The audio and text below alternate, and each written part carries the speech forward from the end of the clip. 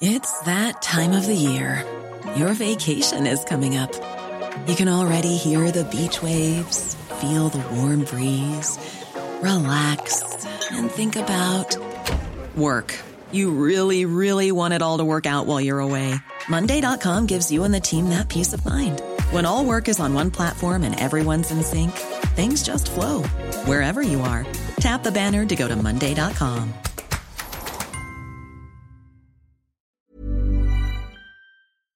Hey guys, it's Sophie here, producer of the Vice Guide to Right Now. I just wanted to let you know that we're taking a short summer break this week, but we're still here. We've chosen 4 of our favorite episodes from the archives for you to listen to. So here's one of them. I hope you enjoy. This is the Vice Guide to Right Now, your inside look into the best of Vice. I'm Sophie Casas. This month, we're featuring stories from Vice Magazine's April publication, the Dystopia and Utopia issue. And today, we're talking about America's digital divide and how, for a lot of people, poor internet connection is more than just inconvenient. It's an issue of equity. Some days, all I want to do is unplug. I'm sure you can relate. From my phone, from my computer, and most importantly, from the internet.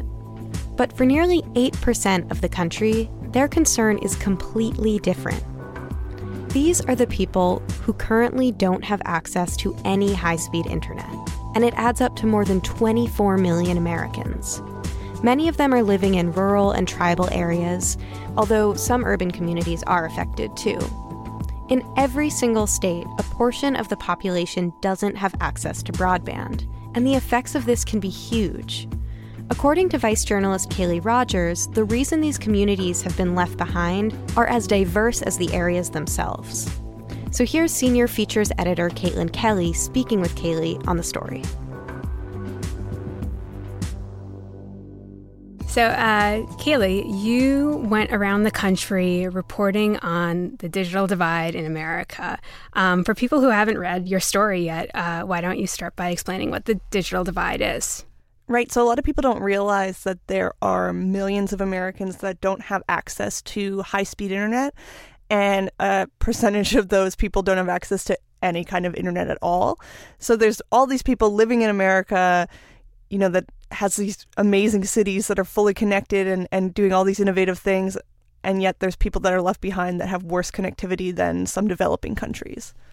And so what specifically were you looking at in your story? I wanted to compare different communities that are lacking access to show how they have some similarities and some differences, and some of the different barriers that they have to access. So why is it that they don't have the internet? Is it just cost? Is it physical limits? Is it people don't want it? What are sort of the barriers that are set up that's preventing them from getting the internet that everybody else has? And what are some of those barriers? Well, distance and being rural is a big part for a lot of it. So to run the infrastructure that creates the internet as we know it can be very expensive.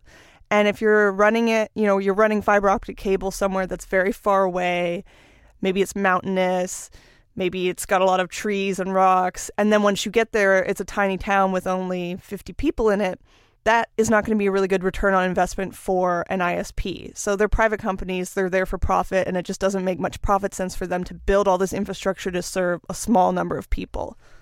So you went to 3 different towns, one in West Virginia, one in Michigan, and one in California. What kind of went into you selecting those 3 places? It's really interesting because when you start covering this topic, you realize that it's everywhere, like it's across the United States. You might think, oh, it's only in like Alaska or very far-flung places, but there are parts of New York that don't have good connectivity. There's parts of every state where there are individuals that don't have access to high-speed internet, every single state. So you can kind of pick and choose. I should have maybe chosen somewhere a bit warmer, but I decided to go to the mountains of West Virginia and rural Michigan and Northern California, so not even warm California. But I was talking to those people because they were connected to me through sources I already had in this beat. And I thought that they each had really interesting stories that exemplified some of the different problems that are caused by and preventing internet connectivity. So what were these 3 communities like? So they were all really beautiful in their own way. The community I went to in West Virginia was in the eastern edge of the state, in the mountains, gorgeous switchback winding roads, forests, small town, just really nice small town feeling community, and a lot of rural areas, a lot of agriculture. In California, again, it was in the mountains, but I was driving for hours to get to the top of this mountain range where I was visiting with an indigenous community that's lived there for generations, and this is their home base.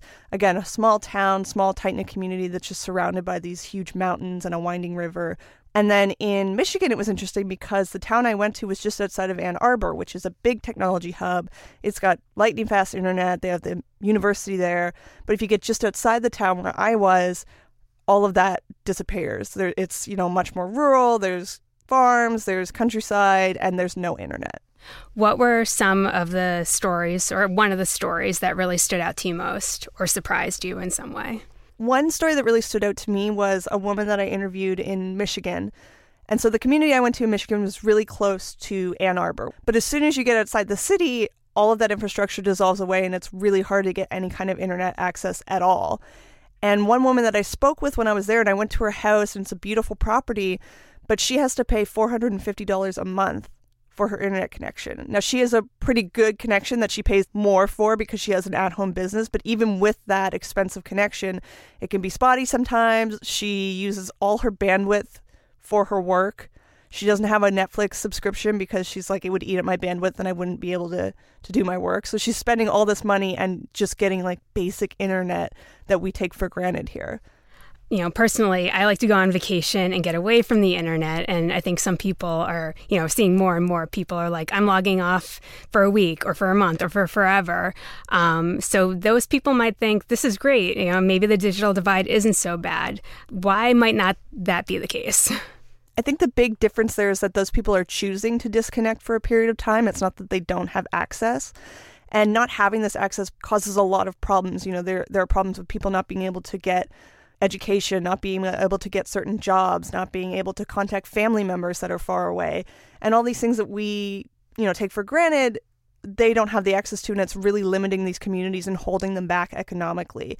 There are people in each of the communities I went to that live off the grid, and they choose not to be connected to the electric system. But that's their choice, and they've made that decision because that's how they want to live their life. It's not that they don't have access to electricity, which we would find unacceptable. And so for me, internet is the same thing. They should have that ability to join, and all these communities should have all the opportunities that, the big cities have. And then if people do want to have a little cabin in the woods with no internet and no electricity and no running water, you can still do that. That's your choice. What are some people doing to try to fix these issues?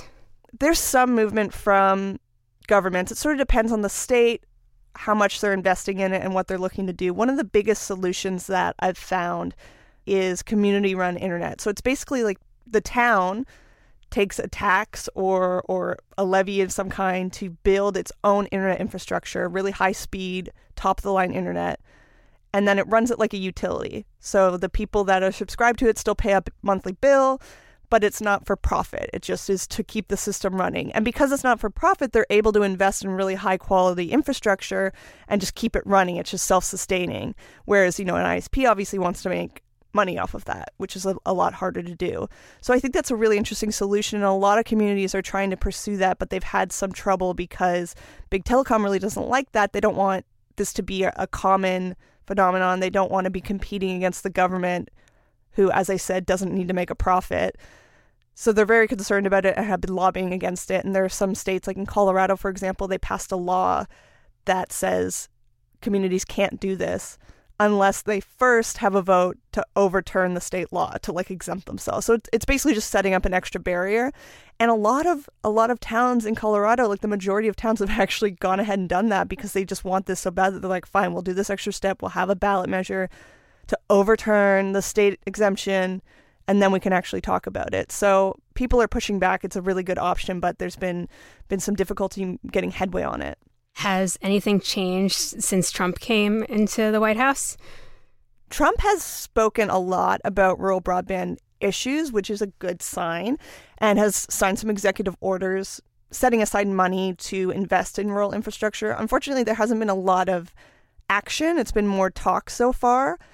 because so many of Trump's support base are in rural areas, I think he does have an awareness that that's something that's really important to them and he needs to be pursuing. But like I said, unfortunately, so far there hasn't been a ton. There's the Connect America Fund, which is run by the USDA, and it provides funds to states and to communities to build infrastructure. But unfortunately, if you look at the track record of that fund, it's largely gone to big telecom, and they aren't very efficient with how they use the money, so it hasn't made a huge dent in the number of people that are still lacking access. Taking a different track, you've been covering the digital divide for a while for Motherboard. What are some of the challenges of writing and reporting on this topic? One challenge I come into a lot is people not understanding how big of a deal this is. You know, I think a lot of people are like, oh, well, so you can't get on Facebook in the country, like get over it. Or, you know, if you want these economic opportunities, then move to the city. Why do you have to live out in the country? And they just don't grasp how big of a barrier it is, like how bad it is to not be able to get online, to not have all these economic opportunities. And the fact that people do live in these areas and they're just as deserving as anyone else to be able to have access to this technology. It's really limiting, and there's so much that's moving online with government resources and filing your taxes and all these things that are easier and more efficient if you can do them online. And if you don't have access to that, you're just like screwed. You're trying to do stuff through paper and you're going to the library to get information. It just puts everybody back like 10 years. Working on this piece and writing this deeper dive into these 3 different communities was a really good experience for me. I got to learn a lot more about the problem, see how people are trying to work towards solutions, and I think did a really comprehensive story of what this looks like in America. So hopefully people that have never even thought about it can read it and get a good sense of how big the problem is. Make sure to check out Kaylee's full article in Vice magazine.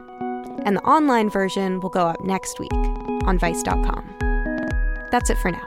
Thanks for listening. And tune in again Wednesday for another Vice Guide to Right Now.